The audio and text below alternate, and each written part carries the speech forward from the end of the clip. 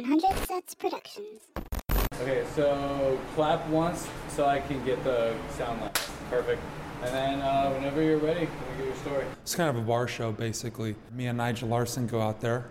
So we're hanging out. The show starts, and I'm like second to last, and Nigel's last. They have the show set up so that when you're on stage, you're in the corner by the entrance. So if anyone comes in or out, they're cutting you off from the rest of the room. And this dude was super hammered, and he was interrupting the show. He would come in, he would come out, he would come in, he would come out during the whole show. So then I go up. And the first thing I say, I go, wow, I hope that guy doesn't interrupt the show. I thought I was the biggest loser in Coeur d'Alene, Idaho. Then this guy showed up. Complete silence. And in my head, I'm like, no big deal. I'm doing 20, 30 minutes. I got plenty of time to win them. So I start just throwing out my jokes.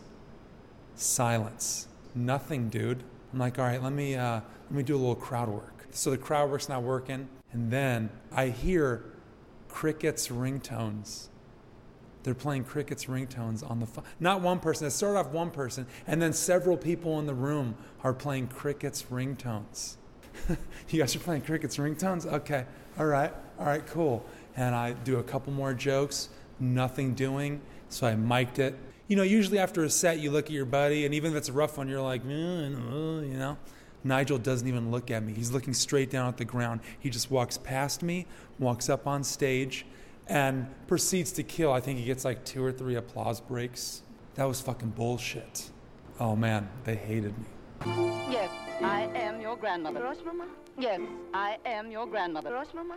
Yes, I am your grandmother. Rush, Mama? Yes, I am your grandmother. Rush, Mama? Yes, I am your grandmother. Rush, Mama? 100 Sets Productions.